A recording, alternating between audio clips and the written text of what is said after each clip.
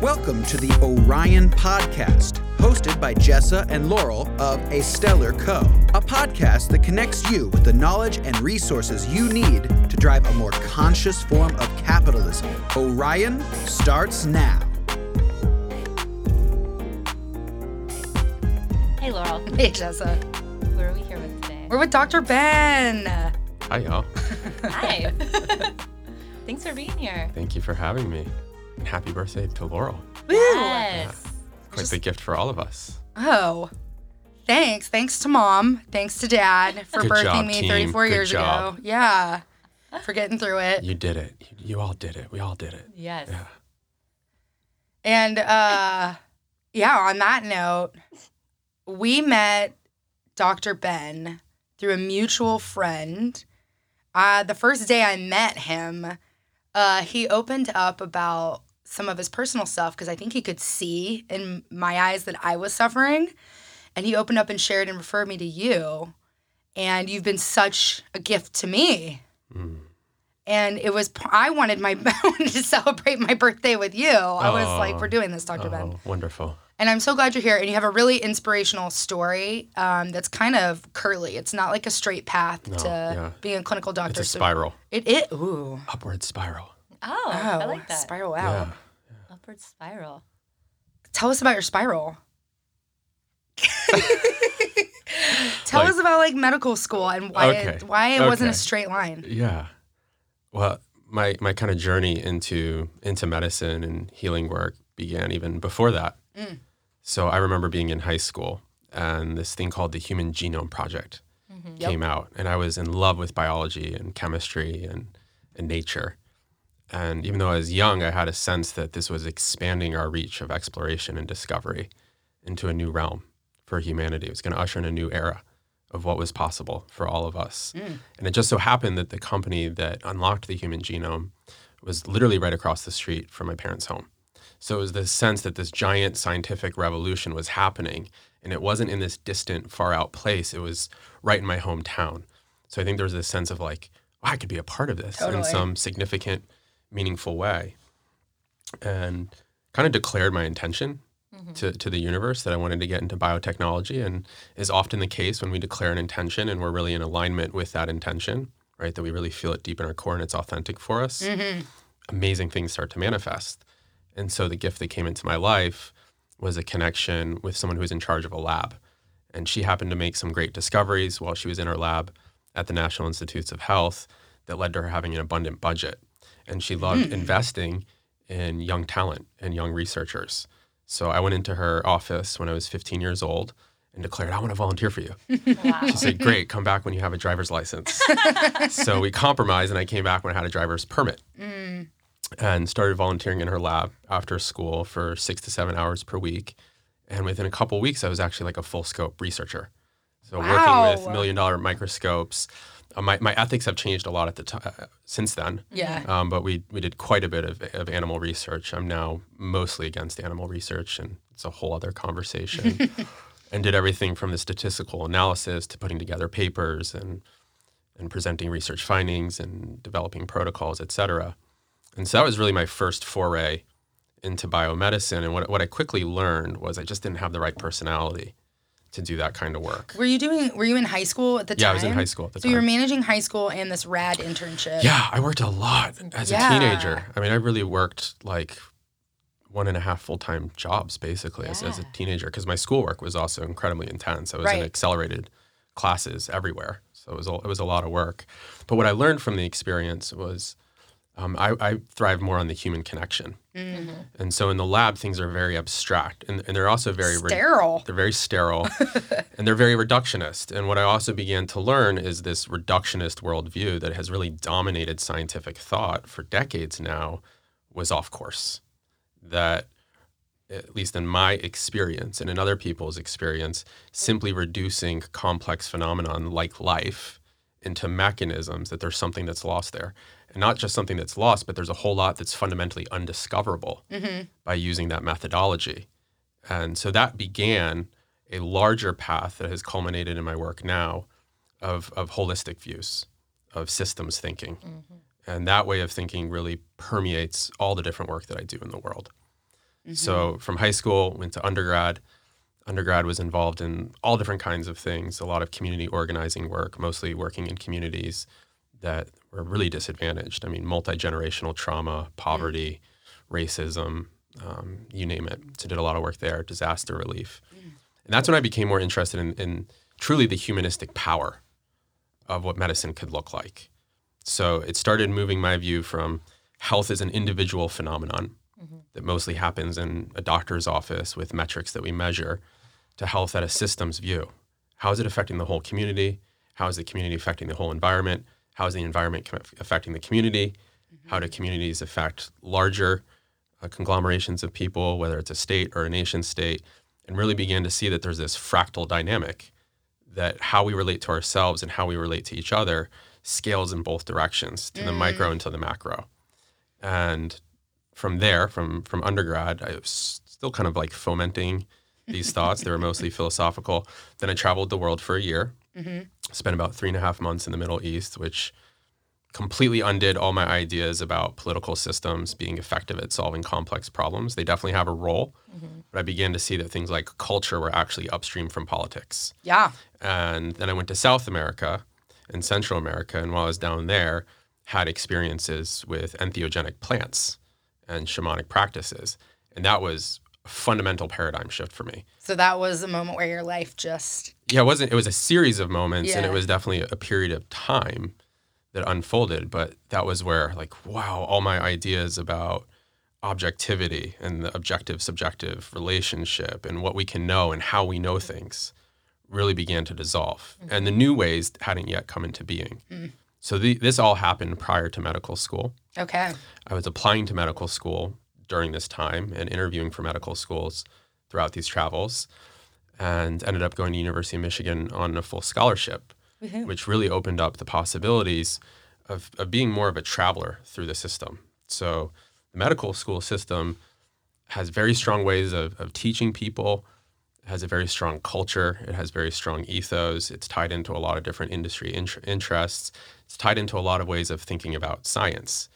Some of those are good, some of those are turning out to not be so healthy. And I think that system hopefully will go through its own evolution. Certainly the pressure that's coming from society at large to have a different relationship with their body and a different relationship with health and wellness is creating a lot of market forces for that system to evolve. As I was going through it, I was also going through my own health challenges. Yes, this is So I was very interesting. Yeah, to so I was me. becoming both a doctor and a patient at the same time. And becoming a patient was really the first time in my life. And as I became a patient in that system, I came face to face with the limitations of it in terms of, hey, we don't really know what's wrong with you. We have this label for it. We have no real solutions for it. Good luck. And that was a really hard thing to receive. It was a pretty desperate time in my life. What did that feel like when people that you were learning with how to basically help were like, can't help you? Like, It's have kind of fun. like, for me, quite honestly, at the time, it was a lot of despair. Yeah. Because I had sacrificed a lot. I had sacrificed relationships. I had sacrificed fun evenings out. I had sacrificed other experiences like traveling abroad to be on this path of medicine, right? Because it involves quite a bit of sacrifice to be pre-med and to get into a competitive med school, et cetera. And I had all my kind of hopes and dreams on this system being the container that I could offer really good work to the world in. Yeah. So it's kind of like the house of cards started to crumble. It wasn't a full crumbling yet. Now, the profound opportunity in all of this was that the pain I was experiencing internally, physically, and also emotionally and spiritually, and the seeming failure of the system around me created a situation where the only way out was going through myself and becoming my own researcher and becoming my own physician. And only then did I learn that there's actually this long-standing mythology in the mythos of Chiron, of this idea of the wounded healer. And that it's through tending to our own wound that we learn something valuable about healing. Absolutely. And then from that place, we may distill something that's actually useful, that's actually helpful and of service to other beings. But not from an idea or a concept of this is the right way to do it because this is what empirical science says, but from the embodied experience of I was in a place very similar to you. The details may be different, but I was in a place of profound suffering, of profound despair. These are the things that came to my path. I tried a lot of different things. Some of them worked out. This is how they worked out. This is why I think they worked out. This is what other people have said about why they may work out. And that's really informed my whole path of healing for the most part. Absolutely. It's been a deeply personal journey. It's been really informed by what's helped me and what's helped the people that I love. And also what's helped the patients that I've been able to take care of. So that's brought me to the place where graduated med school. That was that's probably like book worthy in its own self, because that was quite the journey. Yeah. Well, maybe you should write a book. Yeah, that might happen. Yeah, there's lots of possibilities. We've had some book horizon. reveals on this podcast before. Life Intense. So you're the next one. Okay, great. I'll let you know when I have the title. And then I ended up doing my residency in rural Virginia, which was kind of an unexpected directional change. And I did family medicine training. I wanted to stay very general. I was fundamentally interested, again, in moving from the individual into more collective well-being. Mm-hmm. And in family medicine, there's a decent amount of focus on family systems, and family systems extrapolates to community dynamics. And it's really about, supporting people on the one-on-one level to heal what's inside themselves so they can become increasingly clear, increasingly calm, increasingly centered, more aware of what they're experiencing, of what they're feeling and what they're thinking, and the relationships between feeling and thinking, either to improve the feeling and thinking capacity or to cut through it. To cut through the narrative and just being purely present with self and others. Yeah, because there's a lot of stories going on inside your head. There's a lot of voices there. There's a lot of voices. Yeah, and we start to confuse that those voices are who we are. And a lot of those voices, like if you narrated the voice in your mind to your friends and family, you probably wouldn't have many friends or family a lot of the time. Yeah, I would be locked up somewhere. Yeah. Prison or a psychiatric facility. and yet from what I can tell from my own experience of serving people in the West, I don't know what it's like in indigenous cultures. And I don't even know where it's like a lot of other places in the world outside of my travels. I've traveled extensively, but people don't always reveal, like, there's voices in my head and they say all this nonsense to me. Mm-hmm. But what I can tell you with a high confidence interval, at least in the West or at least in the United States, it's pretty much everybody has these obnoxious voices going on in their mind. Mm-hmm. And it's ruling a lot of our choices and behavior, and not for the better, not for the healthier, not for the uplifting of self or others, not to improve our capacity to serve joyfully, not necessarily improving our capacity to be in grace and ease, not necessarily helping compassion. There's fear, there's judgment, there's doubt, there's self-loathing, right? And there's all of these things that we're dealing with. And this ties into consciousness, where we're at in consciousness individually and collectively. It also ties into things like the mental health epidemic that we're having. And it also ties into the kind of crisis we're having globally around our financial systems and our relationship with the environment. So we can really begin to see that all of these things are actually related on some level, that they're profoundly connected, and that they may be fractals at different scales of observation. That's resonated with me, yeah. Yeah, and you were saying something, Dr. Ben, before when we were talking about how we create the world around us. Like, it's what we make of it. And what you were just saying there reminds me, and this is something like from me, a lay person, a very simpleton, is that I think back, and a lot of people do this when they have a bad day, for example, like one thing goes wrong and then you are looking for everything to go wrong. And let's say, earlier, for example, we were talking about parking. You got a great parking spot. It's so easy for people like, I couldn't find parking. And then I had to walk somewhere, and then I was late, and it just compounds, and they're looking for all the things going wrong in the day. But you're just creating that. You're looking for something to go wrong now. You're tuned into that frequency. Yeah, right? And it snowballs. And it's so easy to just be like, to change your mindset. Be like, oh wow, I made it here safe and sound. That was great. Oh, I'm a few minutes late, but I'm still going to meet with my friend. That's so great. I get to spend that time with them. It's so easy to make those little changes to your day-to-day actions, and to not, you say it much better. So it's like getting out of the habit. Like you and I, we're getting out of the habit of listening to those voices that say, you can't do it. This is bad shit. You're not going to make any money doing this. Nothing's going right. You're just a simpleton, Jessa. Oh, man. See?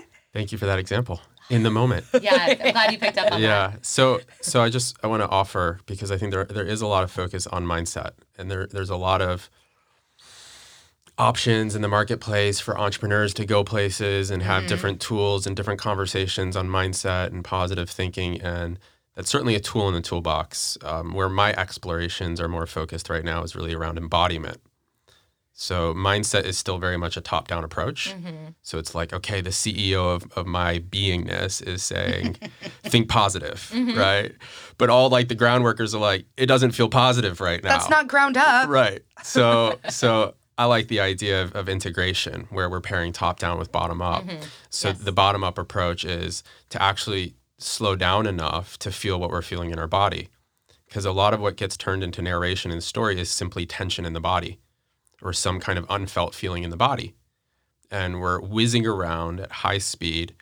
Most of us are keeping ourselves in one way or another in productivity consciousness. So we're like, we got our stimulants and people have their downers at night to come down from the stimulation, and they're rushing around in traffic and they're multitasking and they're checking into Facebook and comparing themselves to other and checking the market and checking the news and all these things that are leading to all the stimulation and dopamine hits in the brain.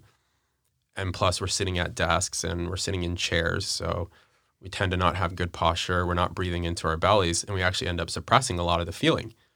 And the connection there, I think the valuable connection between what is the body feeling and mindset is so simple. It's the breath. Yes. And yet number one we forget thing. this, that it's like the most instantly available and in many ways most reliable tool we have to come back into fundamental well-being. And literally everyone has access to this. Some people who maybe have profound COPD or lung cancer may not have actual access to the breath. That's a whole different conversation. But for the most part, everyone has access to the breath. And as of right now, it's still free to breathe. That may change depending on the directionality of where the world is going. Yeah. Well, I wanted to sit with that word stimulation and stimulants because you explained it in a way that came through to Jessa and me back in the day when we're in the forest searching for things. There's you hear a noise in the forest. Those that don't react to the noise, Sure. and that noise is a benevolent being that's not a predator, they're okay. But if you don't react to that noise and it's a predator, well, you're going to die. And so tribes and communities evolve over time to react. Yeah, well, our nervous systems have Right. evolved in that theoretical scenario that groks with me and groks with lots of other people, that our nervous system developed a preference for prioritizing negative, threatening information over reassuring, positive information. Now, I'd be really curious if that's true in certain indigenous tribes that have maintained cultural continuity over thousands or tens of thousands of years. I'd be interested to see if cultural evolution has actually been able to replace the biological evolution and be a stronger driver of how our nervous systems are wired individually and collectively. I think that's a worthwhile inquiry. We should ask our anthropologist that goes to our gym.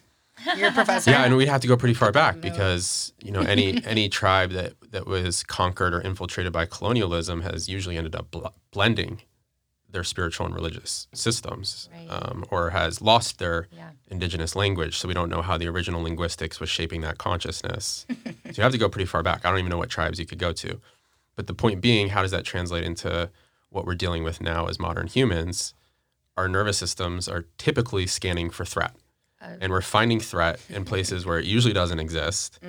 We're overreacting to that threat. We're posting that threat. Having others react to that. Other people threat. are reacting to it. This is like a day in my life, Dr. Ben. Yeah. And It's a day in our culture. It's part of, I have some little stand-up bits I like to do here. Like, not in front of anybody, but I make jokes to my friends. But Stand up in the shower. Yeah. It's that I'm afraid of everything. Yeah. And I just had someone who came in who's afraid of everything. Yeah, And hypervigilant. This is what we're explaining to her, is that there's a variety of reasons. There's also early childhood experience that happens. There's what trauma does to the nervous system. There's even good evidence now in developmental theory that when children face threatening situations in childhood, and it doesn't, from what I can tell, even have to be that many things. It can actually wire the nervous system to become hypervigilant. Now, there are ways of undoing that. To what extent we can undo it is what I and other people are still researching, mostly in clinical experience. Like, how much of this trauma can we unwire? I mean, there's some people that seem to go completely through it. They tend to go on to be very powerful teachers, but we don't really have access to their private lives where some of the remaining triggers may be felt. So, the work that I'm doing now in medicine, I call transformational and consciousness medicine. And it's really about using first principles. So what are the things that we can kind of know fairly reliably Yeah. from all the different sciences, from all the different epistemologies, but also what can we know ontologically? What can we like know from our beingness? We can be certain things in the world and make observations about our beingness and kind of calibrate, oh, this way of being seems to produce a more joyful existence.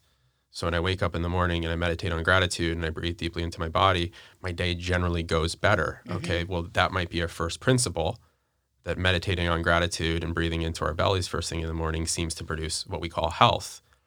We can also validate that scientifically. So those are kind of first principles, right? So we need to breathe well. We need to nourish ourselves well. We need to be mindful of the kind of stimulation and simulation that we put into our consciousness, the media that we're taking in, also the media that we're putting out, the stories that we're telling about ourselves and sharing to other people. All these things actually really matter. And these affect our relationships with other people. Are we having toxic relational patterns? Are we having healthy relational patterns? What's my relationship with my work? Am I getting outside enough, being in nature enough? Am I making sure to remove toxins from my environment? These are kind of all first principles that we help people with. And we use some functional medicine and systems-based approach to biology. You know, are the biological systems in the body functioning well? Are we optimizing them for resiliency and anti-fragility? And then we have other treatments available as well, including the ketamine treatment, which we can do in an integrative context. And ketamine is profoundly mind-altering. And in that space, people can start to bring into deeper inquiry, deeper revelation and insight about how am I relating to myself? Where do I want to go with my life? What's unresolved? Like, what is holding me back because I actually haven't given loving attention to making amends, whether it's forgiving myself or forgiving other people or making peace with them? How am I out of alignment with myself? So we have this psycho-spiritual intervention that can happen with something like ketamine, but then it's also working on the biochemical level because it's producing things like brain-derived neurotropic factor, which increase neuroplasticity, which is the nervous system's ability to remodel itself.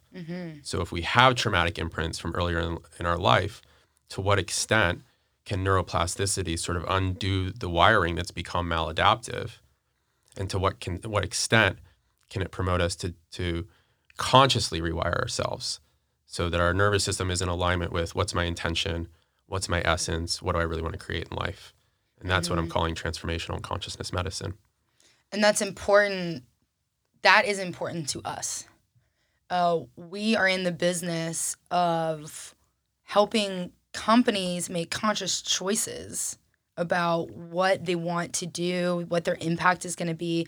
And if you don't fundamentally look inside and become aware of what your personal values are, what drives you, what's your inner universe, you're not actually aware of what you're doing. I think, for example, I've been in a lot of work cultures where it's very reactionary and we don't take a second to breathe, to kind of sit back into your body and go, okay, what is this in front of me right now? How do I feel about that? And some of the work I've done with you is a lot of judgment work. And I've actually really liked that, the inquiry and the judgment. So like my usual habit and thought pattern was to react very aggressively with a lot of frustration and have a lot of negative thoughts. And so what I would do is with you, you'd be like, okay, Laurel, with total judgment, without holding yourself back, what is the one sentence that you would describe this person or this idea or this thought? And then I would, with all sorts of profanity and whatever I was really feeling, write it out. And through a series of inquiry, do you find that to be absolutely true? Do you know that to be true?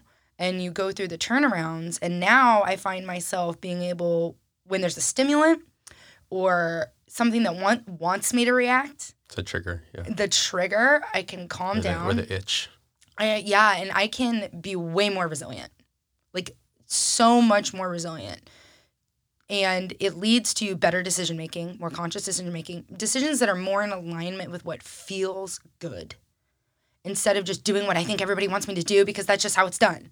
And that's like chaos. And so when you're able to really breathe and make those conscious choices and those conscious decisions, it's sort of like everything unfolds and it's not such a battle. You're not fighting all the time. And for us, things line up Mm-hmm. Like every day, something pretty magical has been happening for us because we get out of our own way and are retraining ourselves out of the normal way of doing business, the normal way that we were taught, where it's like move fast, react now, you'll miss the buck, keep all your cards to yourself, like do all these things that are just so overwhelming and chaotic. That resonates a lot with me. Sure.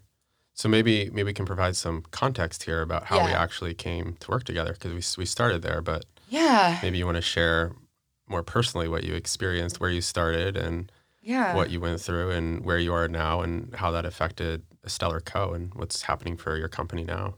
Yes. Yes. All the things.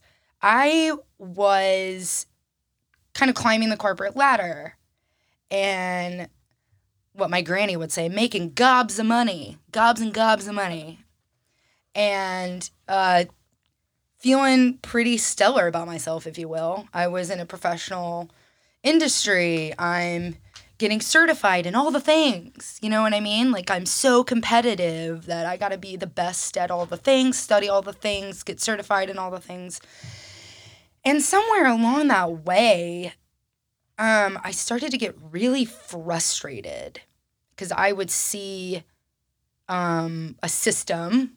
Like, the way that I think is very similar to you, Dr. Ben. Like, I see things in systems, hence why we call things constellations of ideas and people, is because I see where the connections are. And I would always think of problems as constellations. And if I move this thing and I put it in this right path and then we go down these steps, I'm a planner. So A, B, C, 1, 2, 3, like planning it all out. That made me feel good. And I would go to leadership and solve a problem. Or I'd go to my family and my family dysfunction and solve the problem. I'm like, oh, you have this ailment? Just do these 3 things. It's so obvious. And either the work environment or my family environment wouldn't do those things. And the chaos would ensue. And I'm like, this is so frustrating. I'm laying it out for you. It's so obvious. Like, here's the solution. Here's the answer. Just do it. Like, what's your problem? And I would take that personally. Oh, I'm not worth it. They're not listening to me because I'm not worth it. I'm not valuable. And it was damaging all of my relationships to the point where I would have these horrible, angry outbursts. Like, I never really outburst at you, Jessa, but I definitely cried at you a lot. You outburst with me, not with at you. me. Yeah, I mean, Jessa was such a magnificent sounding board. I had a huge family fallout, didn't speak to them for 2 years. And it was because I just lost it. Just totally full anger, nasty. And the feelings that I felt when I was angry was total victim mentality. And I'd hear, people say, don't be a victim, you're stronger than that. And I didn't really understand what that really meant. And looking back on it now, having gone through treatment and really working on it, I'm like, oh yeah. Like, I was blaming everyone else instead of just focusing on the inside and figuring out what's really up. And so I just stopped talking to my family, and then I really focused on work. And then work started to fall apart. My relationships in the office were just such a struggle. Like, everything was so painful to get through. I was just fighting all the time and exploding, totally exploding. And then, through a series of events, Jessa put me in touch with this awesome organization that we interviewed on our podcast called XQ Innovation. And I did this deep personality assessment. And I went through the Torrey Project Bootcamp, where we do a lot of spiritual work and our core values. And it was a safe place to, like, tell them I'm going through this, like, phase of pure anger. Like, what is going on?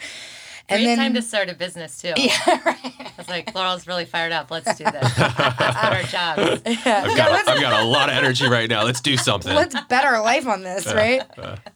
And so I meet with XQ Innovation in this personality assessment.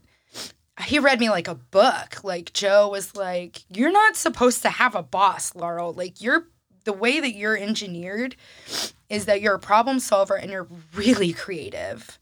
And you have this capacity to change systems and not do it the way that everybody else has been doing it just because everybody else is telling you. That's why you're fighting. You're fighting because you want to do things differently and you want to make change and you want people to live in harmony with themselves and the environment. So when you feel chaos or disharmony, you want to fix it immediately.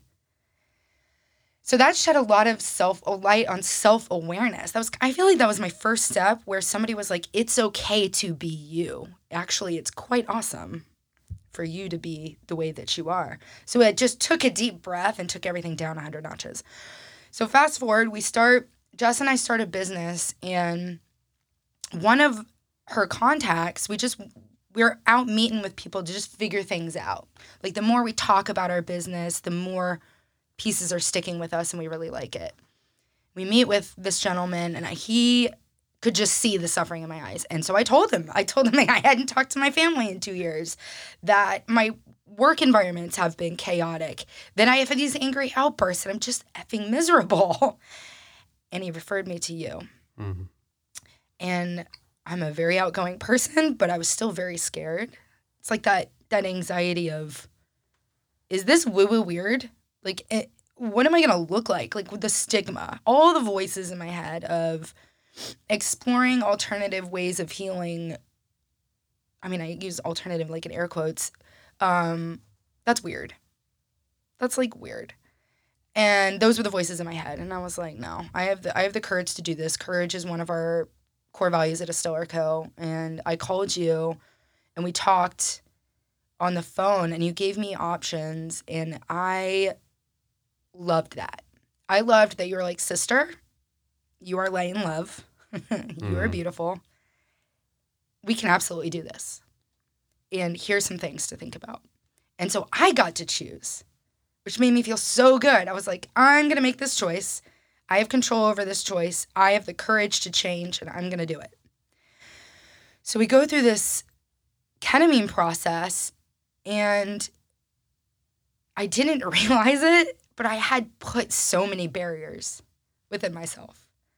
It makes me emotional thinking about it because I'm so grateful that, I mean, one of the quotes that you said to me before I did this experience was, your task is not to seek love, but to seek and find the barriers within yourself you built against it. The Rumi quote. Shout out to Rumi. Whoop, whoop. And I think a lot of entrepreneurs can identify with this because it's like, we're very task-oriented. Must find the things. Here's your task every day. And it was a relief to go, oh, you're not seeking and finding love. You already are it. Mm-hmm. So go figure out what are those barriers that you've put up or society's put up or trauma has put up or your reactions. And through the ketamine, like, helped. I felt like my head was being unlocked, like unlocked. And then my whole body opened, my fascia, my muscles, my joints.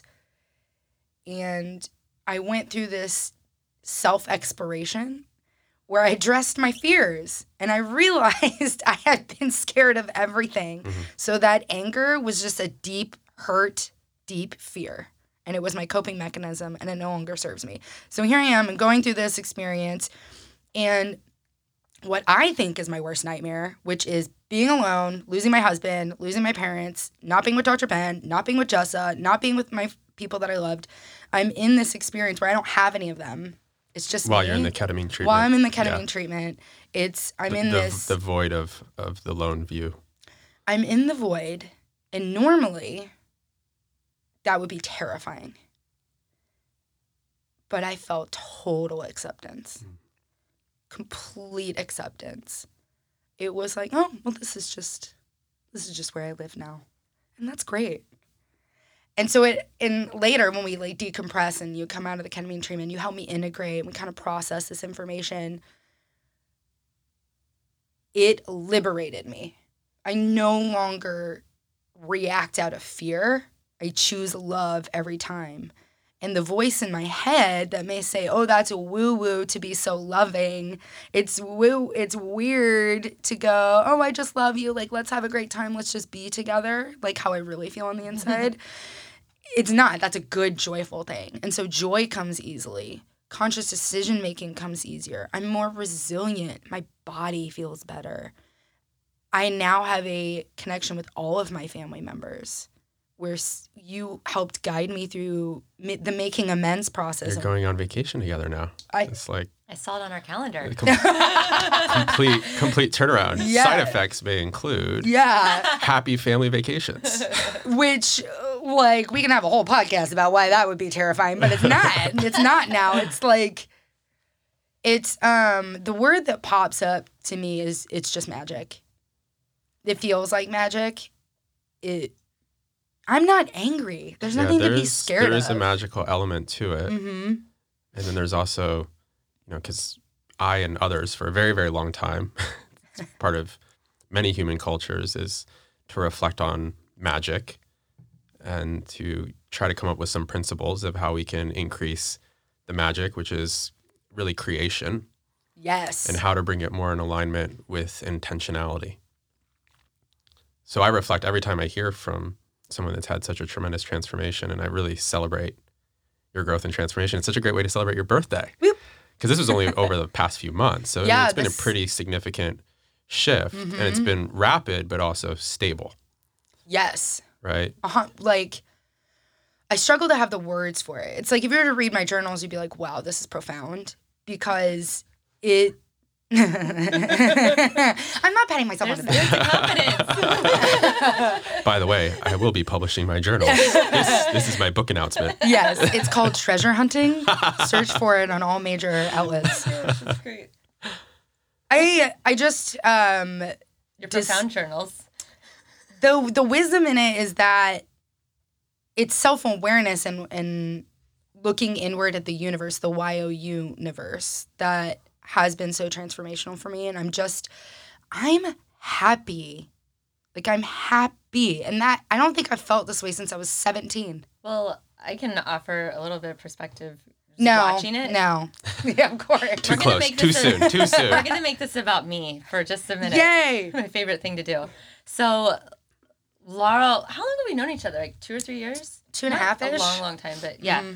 So, I saw Laurel at what I would view a peak, a valley, and now like a mountaintop. My second mountain. Yeah. And a peak and a valley. Yeah. Yeah. Oh yeah. High point, low point. Yeah. Mm-hmm.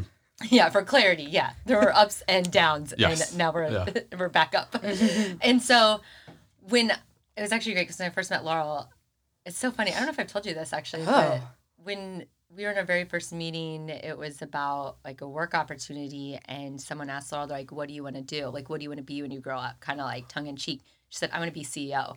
Like, zero flinching, zero hesitation. And I was like, oh, I'm like, that's pretty badass. I'm like, okay. I'm like, she's going to be CEO. I remember thinking that, like, yeah, she's going to do that. And I was just like attracted to her immediately. You know how like you meet people and you're just like, oh, I want to like be around that person. That was Laurel for me. And I've held on to that, and now it's like crazy because we are. Because we are. And a short time later, and so we met through work, and so things were great, and then they weren't great, and they weren't great, and they weren't great, and like kind of this fault that Laurel mentioned earlier, like I was experiencing that through her day to day, and there's a lot of, like you said, emotion and anger, and we talked quite a bit about things, and it was just like, you need do what you need to do, like because I feel like I was selfishly wanting Laurel to do what I wanted her to do, but I'm like no, like do what you need to do, and that ultimately turned out to I guess like the quick solution was like, okay, I'm going to change my career, like I'm going to I'm going to go on to this next chapter of my life, and that's when we started talking. I was like, that's a great idea, Laurel, you should do it. She calls me the next day, she's like, I want to do this with you, let's do it. I was like, all right. And literally, I was like, great, let's do it. And then I think through the Tori Project, because we talk a lot about consciousness and awareness and being a conscious business leader, that Laurel, like she said earlier, like she was sharing stuff and starting to talk more, and by talking about it and putting it out in the universe about something that people are kind of afraid to talk about, there might be a stigma. That's how she ultimately got connected with you, was this guy she met that I knew. And he and I were having a conversation about consciousness and like leadership. I was like, oh my God, you got to meet Laurel. And sure enough, within 30 minutes, he knows her whole life story and is like, Dr. Ben. And it's been life-changing for me.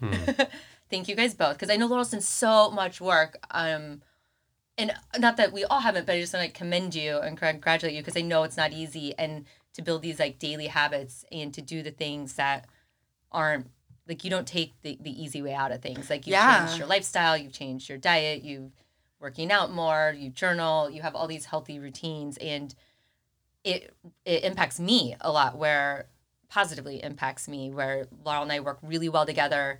We see situations differently. When I get fired up about something, just like the other day, I was like, oh, it's like this person. I was like, oh, I'm going off. And she's like, well, okay, let's sit back and think how we need to approach this. What they're probably going through is, and then I'm like, you're right. Like, I don't know why I'm getting fired up about this. This isn't about me. Like, and so it really helps us make business decisions together better. And it's impacted my like day to day personally better. So I'm ancillarily reaping the benefits of your guys' hard work. All right, go team. Thank you for that reflection. And it's really a testimonial to this idea that positive transformation is a process that starts from the inside and works its way outward. Yes. So you were talking earlier about creating reality, and we have to be careful with that, to what extent we see ourselves as creating reality. Mm-hmm. And so for me, it's an inquiry of like, what's in my domain? I create the meaning. We definitely create the meaning of it, Right. right? And we also create choices. Yes. And so those things we can be pretty clear about, although some people don't think we have our own choice. There's a lot of different ways of looking at choice. But there is this really powerful idea that we can experience that as we come into greater alignment with ourselves, things that are in higher integrity, things that reflect the kind of world that we want to create, we want to live in, become more readily available in our perceived reality. Yes. So to that extent, there's a strong incentive for any entrepreneur that wants to create a business that's following something like triple bottom line, Mm-hmm. or has a more holistic value system about what they want to create or propagate in the world. There's a strong rationale, scientifically and spiritually. We can get there through both ways of knowing that really focusing on change on the inside is where we start. And from there, it starts to permeate our relationships, starting with our most intimate relationships, hopefully, and then coming into our business relationships. Mm-hmm. And that may be one of the key ingredients of connecting awareness, of connecting consciousness with better business in the world. Now, I'd like to comment briefly on something earlier that you mentioned, which is this idea of impact, which has become very trendy. And I'm going to present maybe a little bit of a contrarian view around it because it's become so trendy that I'm concerned it's going to become like the next greenwashing phenomenon in business, because impact can become another way of being reductionist and transactional about what we're creating in the world. So it's like, great, we got this many pairs of shoes to kids, but what options do they have for when they're adults to have a more meaningful or healthier, holistic life, right? So it's great that they have shoes, but we can get into traps of thinking that our impact is what's most significant in the world. And I think impact is something we need to be aware of, and to increase our view of how we're impacting every part of the whole living system of planet Earth. We don't have great ways of doing that yet. We certainly don't have great metrics for it. Mm-hmm. We don't have a great philosophy or cultural practices around it. We don't even really know how to value that in terms of how that way of considering everything translates into the energy of money. So I think those are all things that are open inquiry that I hope will continue to evolve in a way that promotes more thriving for every human being on the planet without destroying the environment. Mm-hmm. So alongside the impact thinking, I've been in conversations with other people who really care about this space of what it looks like to be a heart-centered leader. Mm-hmm. So the impact is really secondary. So if we're going to stick with this idea that meaningful transformation starts on the inside, right? What is our like internal compass? Because if we're just using the mind's filled with all kinds of stuff. Mm-hmm. The heart also has its own mind. In certain systems of medicine, there's 3 brains. There's the one in your cranium, there's the one in your heart, and there's the one in your gut. Mm-hmm. And so when we're thinking about making good decisions and coming into health, one of the benefits of becoming healthy is we can begin to trust what we're feeling in our body. And as we can begin to trust and disentangle pain out and release tension and move through the emotional blockages, we can actually begin to trust what we're feeling in our heart. That's the, Dr. Ben, I think that is one of the key takeaways. A lot of entrepreneurs don't necessarily listen to their gut nor trust it. They just react to a stimulant. But if somebody gives you permission, like I needed your partner to come to me and say, Laurel, I give you permission to do nothing. I give you permission to surrender, follow your intuition and trust. Yeah. That was a huge learning experience for me. Yeah, and it's, some people talk about this as the resurgence of the feminine. And it's really about the feminine and masculine energies coming into greater alignment and greater balance. So we have this intelligence inside our gut. Yes. That's very powerful. And intuition is often more powerful than these other forms of intellect. I think the book Blink by Malcolm Gladwell lays some of that out in some really profound ways. So, we need to tune these antennas in our body. So to get our heart in good shape, we got to really look at what's the pain that we're holding in our hearts around how we've betrayed ourselves and how we've hurt other people. Mm-hmm. And then there's the gut brain, which is really about feeding it good food and processing whatever emotions are in there. And I think one of the reasons why ayahuasca is making, such big waves in the entrepreneurial community is it's a great way of resetting your gut. Mm. I mean, the gut produces, from what we understand, 75% of the serotonin in the whole human body, which amongst other things that it does, because it does a lot of different things, but it certainly has an impact on mood and our ability to feel relaxed and calm. Mm-hmm. And it's mostly in our gut. And we have all this bacteria in our gut, and we also have microorganisms, fungal-based organisms, and they're producing all kinds of things, from vitamins to neurotransmitters to things that poison our body or heal our body. So there's this whole ecosystem inside of our gut that's delivering information to the nervous system and our spinal cord and brain. And if that's disrupted, if that's corrupted because we're feeding it trash and we're not listening to it, we're not taking care of it, we're not actually going to be able to trust our intuition. Mm-hmm. So, then people go down in the jungle and they drink ayahuasca and they puke out a bunch of stuff. They purge, or they have what's called the shamanic colonic and comes out the other side. And in the ayahuasca brew, there's a couple different meaningful compounds.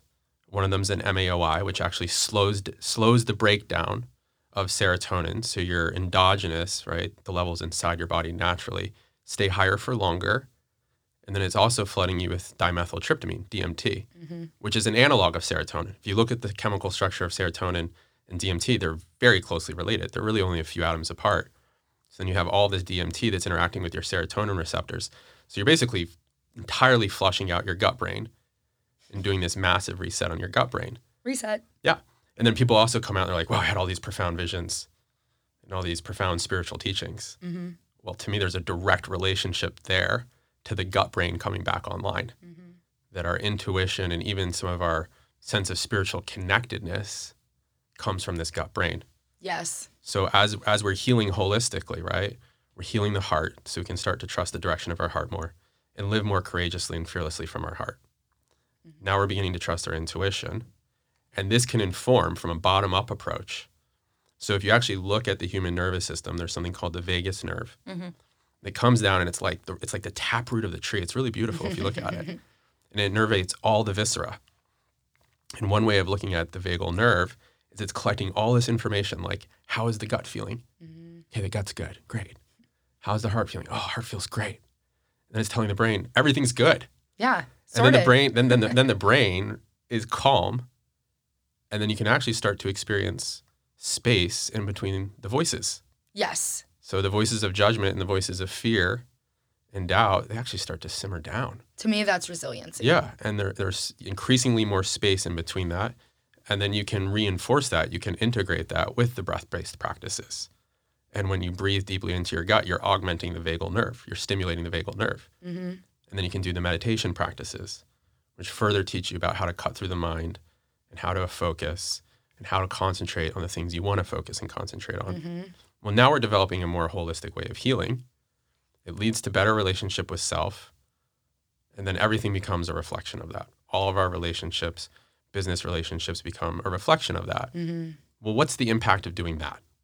The impact of doing that is nearly unquantifiable because we don't even know the range of the ripple that we're creating. But it does indeed scale. It definitely scales. And because you heal yourself, you heal. it scales in a way that may not be quantifiable. Right. And then people get into the conversation of like, oh, you should figure out how to quantify. And it's like, maybe we don't need to quantify all of life. True. Like, maybe we can just appreciate the way that it feels. Yeah. Thank you for saying And that. that we look at people's faces around us and their faces are lighting up and they're smiling more. And in this moment, we don't know how to fix the trash problem in the ocean. But until we figure that out, what I know for sure is that there's more smiling faces and more light in the people that I'm interacting with, Yeah. and that I feel lighter, and that's probably a good impact to have in the world. You don't need a KPI with it. You don't need and maybe we metrics. can, Or but maybe yeah, we can be later. like lighthearted and playful about it, and we can turn it more into a game. And maybe it doesn't have to be such a hard metric, and maybe there's really fun ways of gamifying that. And I would love to see some innovation in that space, that we can play games, and maybe there's even a way to start interacting on our cell phones in a way that make that fun without absorbing us in disconnected technology. Literally the conversation we had yesterday over lunch. Thank you for reminding me. The wine That was the pizza best and memory. cookies. Wine pizza Well, and cookies. We had this conversation. I was sitting here like wishing I could like crawl under the table as Dr. Ben's talking about eating trash and serotonin. You guys unfortunately had to watch me inhale a pepperoni pizza before we recorded this. I didn't imply any trash is being consumed. No, you didn't need to. I know it wasn't directed at me, but I couldn't It's a help general it, like, euphemism. But I Yes. couldn't help but it resonated with me. Yeah. And I also had pepperoni pizza yesterday. It just keeps, I put it out there and it keeps appearing. So I think I need to put something else out there. But I saw a salad on the table. There's that, beets. That's what I that was did. mine. I got one too. There was a Okay. side salad, but the side salad was left. I did notice. Yes, but we were in a hurry, so I had to get in what I could. But that's me, like everything you're saying and talking about like the bottom up, top down, all of this is resonating with me so clearly because I've always been an anxious person and my central nervous system is on overdrive all the time. I'm reacting to everything. Everything is terrifying. Everything's out to get me. And just I'm like every minute I'm alive, I'm like, I don't know how I made it this far. But it peaked a couple years ago because I was thinking top down and not bottom up, and I wasn't listening to my body. I was Or just, inside out. yeah. I'm just like go. I have to do all this stuff. I have to be productive. I have to make all these things happen. I have to do it yesterday. Like I'm not where I need to be, and I crashed and I got mono as a 35-year-old adult, and I was out. Like it was just like not optional. And then after that, my anxiety's always been terrible, but after that, it was like crippling. Like, you know, I was having all these autoimmune symptoms and all this thing. And I started taking an SSRI, but it probably took a year. And like immediately I felt better, like immediately. And I'm not saying that's the answer. For me, I needed it and I needed it. Yeah, sometimes they help. Yeah, it was great. But for me, it was like a light bulb went off. I was like, oh my God, like anxiety can do that to my body. Yeah. Like that's what happened after I like ran myself to the ground and had all these toxic relationships and probably a toxic work environment to some extent, and just all these like the self-loathing and the doubt and the criticism and eating garbage. And now thinking about what you just said about all the serotonin in your gut, I didn't know that. And I read a lot about serotonin and I've never seen that at all. And not that I've obviously nearly as much as you, Yeah, but it's huge. But I don't just accept it at face value because what I've been told is like, and I think this is like traditional Western medicine, is that this is just the way it is. It's genetic. You're just genetically wired for anxiety. And I'm like, I don't accept this. I'm sorry. I believe you. I believe this is the way, like I think you're doing your best kind of, but like, I just can't accept that this is just it. This is just the way you are. Yeah. So maybe I'll stop eating Well, pepperoni pizza. No, but I love that you're One not day at a time. accepting that. I love that you're not accepting that because you're listening to yourself and you're saying, I don't choose that. That's not, no. I know you went to medical school and you're licensed, but Well, there's the value. internet. There's value. Well, yeah. I don't want to endorse that per se. I want to be very careful here. But there is something to be said about trusting your inner authority, right? Coming into greater authenticity. And again, tuning up all these systems, tuning up the gut brain and the heart brain is actually going to improve our ability to trust our inner authority. I feel like I'm doing that more freely and easily now after having been with you in the ketamine treatment. And I got the honor of experiencing a ketamine treatment without being on it. So I get to be in the room and I get to hold the space and feel the intention and that, day-long basic meditative state. I was telling you guys this. I woke up the next day and solved like 6 problems that have been chewing at my brain. I woke up the next day, solved them first thing in the morning. And then I had a call with my TEDx speaker coach that was supposed to be an hour of like really hard focused work. And we solved it all in 16 minutes. Another success story of Inside Out. It's for me, it's the truth. And friends see it. Yeah. Well, I would like to cut you off and acknowledge that. Yes. And Laurel, what's so great about us with business is that we're very entrepreneurial. A lot of opportunities are coming our way, and we're still kind of defining to some extent what we're doing because things keep coming up and these opportunities present themselves and they're kind of crazy. And Laurel's like, this feels good. Like, I feel good about this. I'm like, great, let's do it. And it's so fun to be able to go off on these new opportunities and explore and be open-minded and not be like, well, this doesn't fit in the business plan for this quarter, so sorry. Like, we sit back and we think about it and what it talks about, and Laurel's just like, this feels good. This is what we're going to do. It feels good to create. Yeah. Like, instead of having the outside in tell you this is the process that you got to go through. Here's the business plan you got to do. Mm-hmm. Here's all the metrics you got to hit to be successful. This is what a startup business consulting firm needs to do. This is your ideal client. This is your avatar. Like, all that nonsense. Well, they're useful tools, right? They're not serving us in the way that we were taught they would. And I'm curious if those tools function better when the inside work has been done. Because ultimately, I don't want to suggest that one way of doing it is the right way of doing it. What I'm attempting to offer here is a balance to the ways that our culture is kind of instructing us to do things. I'll give you a concrete example. Yeah. We are planners. I love a good plan. With numbers, quarterly, yearly, 3-year, dates, 10-year dates, deadlines, who's doing it, who, what, when, how's that? Points. Love it. Love step mapping by it step, all out. bit by bit. In 20 years, we're operating in space. Like, that brings me great joy. So, like, those tools, like the traditional getting yourself organized and operating a business and having a budget and finances are all really good. Where the intuition steps in and the feeling good steps in, for example, is when we're in a conference room, we do our strategic plan in under an hour. And other places we've been, it's been a several-day process. Mm-hmm. So in under an hour, Jess and I are high-fiving each other and feeling awesome. And we're in alignment because we've been talking a lot, mm-hmm. and we are very focused and intentional about the opportunities that present themselves. It's not just, and I've probably oversimplified it, it's not just like, oh, this feels good, this is cool, let's do it. It's been, we talk about how it fits within our culture and our values and our long-term goals, but we are very flexible and adaptable and we're open-minded to new things that come our way, even though it might not fit within these little boxes on our like one-page plan or the traditional confines of business. And well, it's like the new narrative. Like what I was kind of thinking of.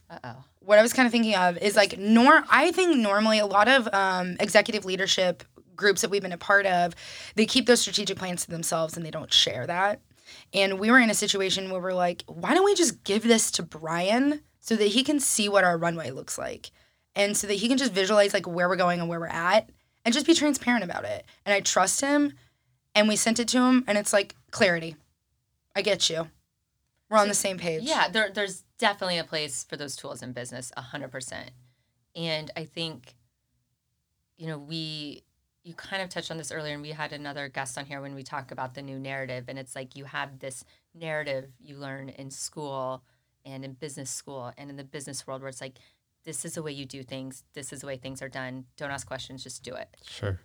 And I think now, like, Laurel. That's why I was frustrated for so long. Yeah, exactly. Like you were stifled because that's not the type of person you are. And now that we're able to seize on these opportunities and be creative and to go in different directions and use the skills that we have, like it's been really fun. Like it's fun, it's enjoyable, it adds purpose and value, and we're bringing that to other people as well. Dr. Ben, people go, Jess and Laurel, aren't you scared? Scared of launching our own business, of being entrepreneurs? Like, aren't you scared? And we're like, this is really fun. No, I would say no. And then I'm like, wait, should I be scared? I'm like, I'm not. No, that's the voice. Yeah. No, it feels good. Hello, voice. Hello, darkness, my old friend. Yeah. So I wanted to circle back to something you said about your relationship with anxiety, because it's a really common issue in entrepreneurs, right? Tend to be high performers under a lot of pressure. And chronic stress and anxiety are kind of a vicious feed-forward loop. So there's actually some biological mechanisms at play here. So when you're under the chronic stress, right, your nervous system is getting constantly jacked up by perceived threat. Mm-hmm. Of all the different things that we deal with just to get to the office, like sitting in traffic around a bunch of, death predator. I love that analogy. You're on the machines, highway and you're just in a swarm of predators. I mean, to your subconscious mind, it's like you're in a herd of metal beasts, right? It's like, what's going on here? Moving really fast. Yeah. None of who know how to drive, by the way. They're all terrible on drivers top of except all for of me. Except for Jessica. Yeah. And SoCal certainly teaches you how to be at peace with that. And then you get to the office and you're inundated with perceived financial threat, which is very closely related at this point to just basic survival, right? Will I have the resources to survive, the food, the place to stay, et cetera? So these really get perceived by the subconscious minds as actual threats to safety. So that causes your body to release stress hormones, predominantly cortisol, which comes from the adrenal glands, which were, from what we can tell, adapted to get you out of danger in a short period of time, but not adapted to sustain you under high stress situations for years at a time. And everything in the body requires energy, right? It all requires currency to come in. Mm-hmm. And so if you're using up a lot of energy in one place, you're taking away energy from somewhere else. Similarly, if you're spending money somewhere, you're taking it from somewhere else, right? And so people end up burning out their adrenal glands. Western medicine doesn't really fully recognize this. We certainly do in functional medicine. And your adrenals end up getting quite fatigued.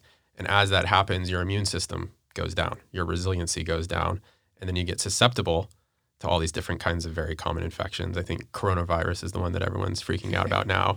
It's like, oh, what are some basic things we can do? Well, if you're stressed out, get your stress levels down. Yeah. Because it's one of the best things you can do, first principles, to bring back the natural resiliency of your own immune system.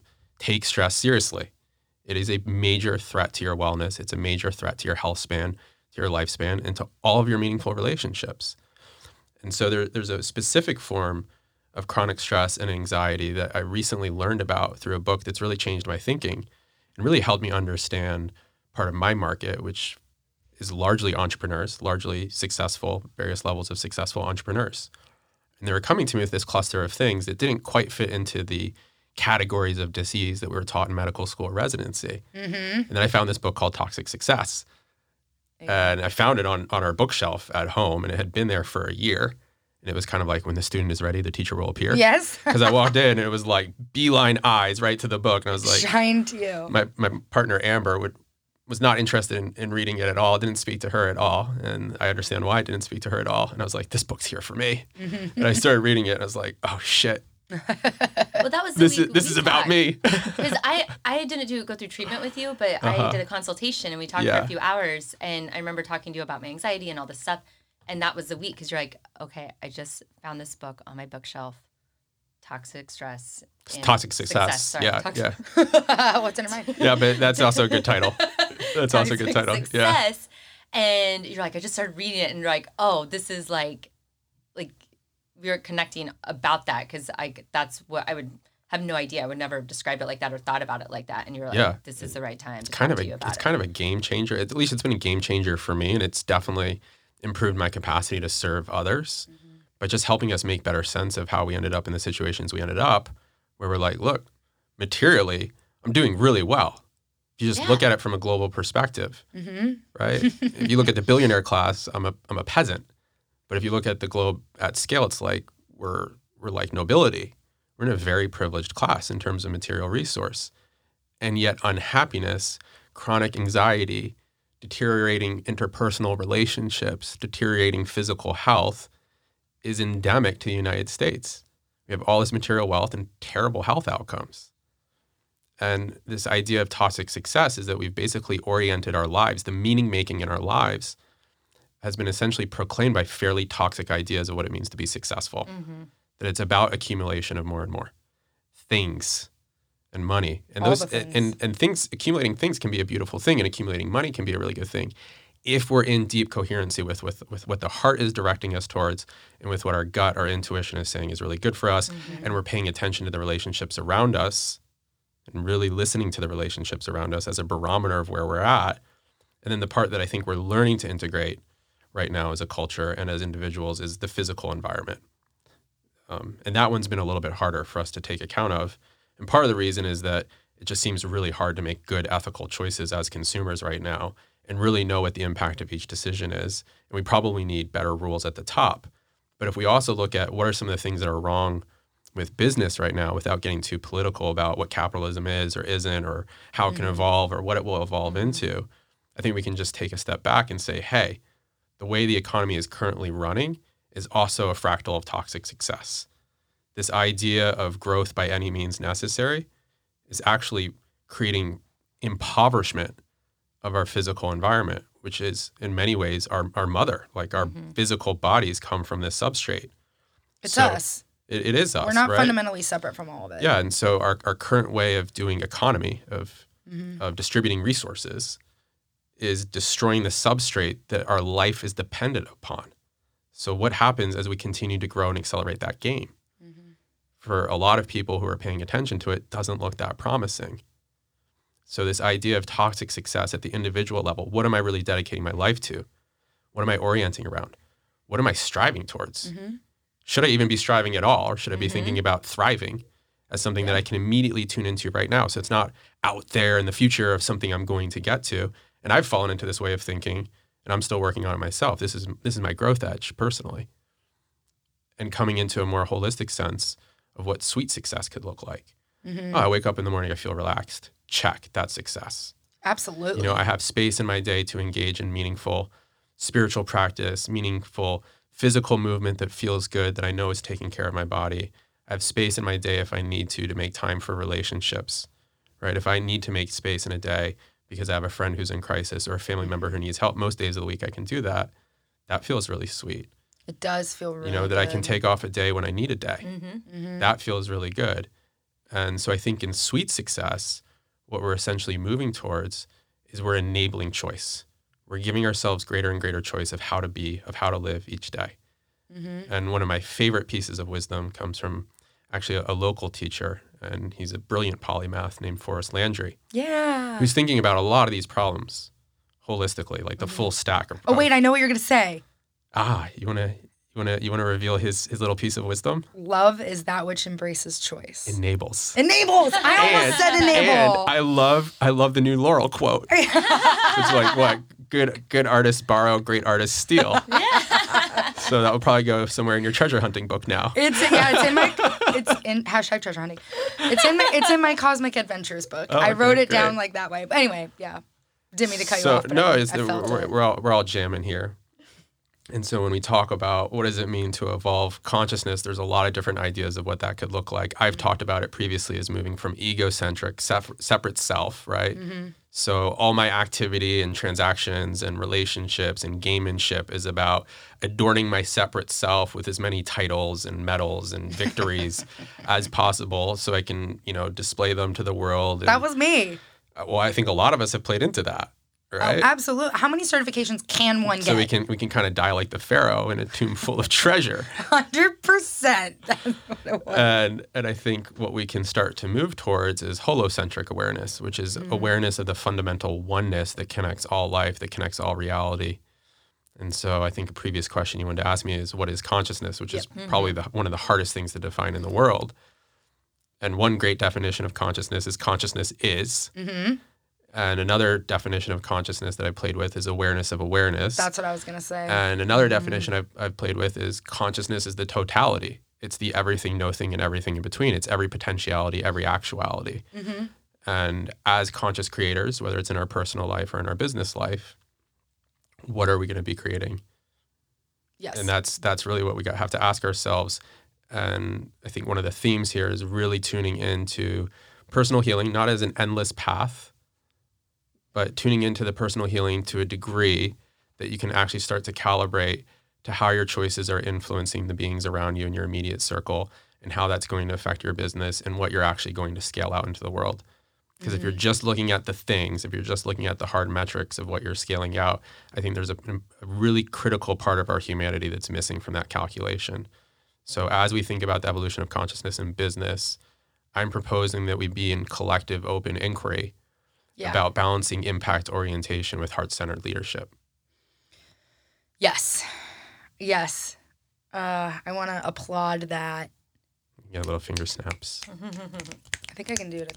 Yeah, there we go. Sounds good. My experience with you has been transformational. Ketamine helped me access parts of myself that had been really asleep for a really long time.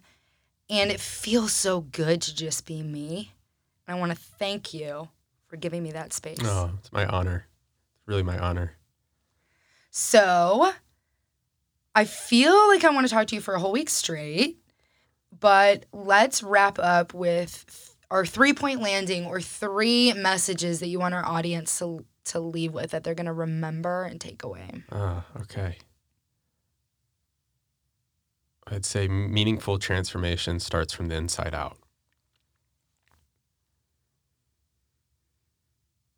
Tune up your gut, tune into your heart, and allow this bottom-up approach to direct your mind. Let your mind be a beautiful servant to what's deeply true, what you can feel is resonant, as holistically meaningful and loving.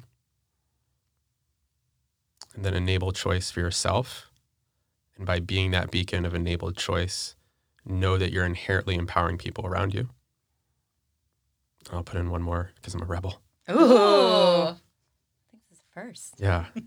And balance your sense of sovereignty with your own sense of, I came here as a self-incarnating being without a social contract, without any real obligation to anything or anyone. Balance that with our awareness of unity, of holocentric awareness, that we are infinitely interconnected and that we're momentarily experiencing ourselves as a separate self. And as we balance sovereignty and unity, may our separate self come into service of the whole in a way that's really joyful and uplifting. All one. I love it. You ready? Yeah. Send it, Jessa. Thanks for listening, and visit astellar.co, that's ASTELLAR.co, for reference materials from the podcast and to connect with Jessa and Laurel. Foxhole Studios specializes in audio production and can work remotely to meet your audiovisual needs, whether you live in San Diego or not. Getting a podcast started? Contact the team at info@foxholestudios.com for any and all inquiries.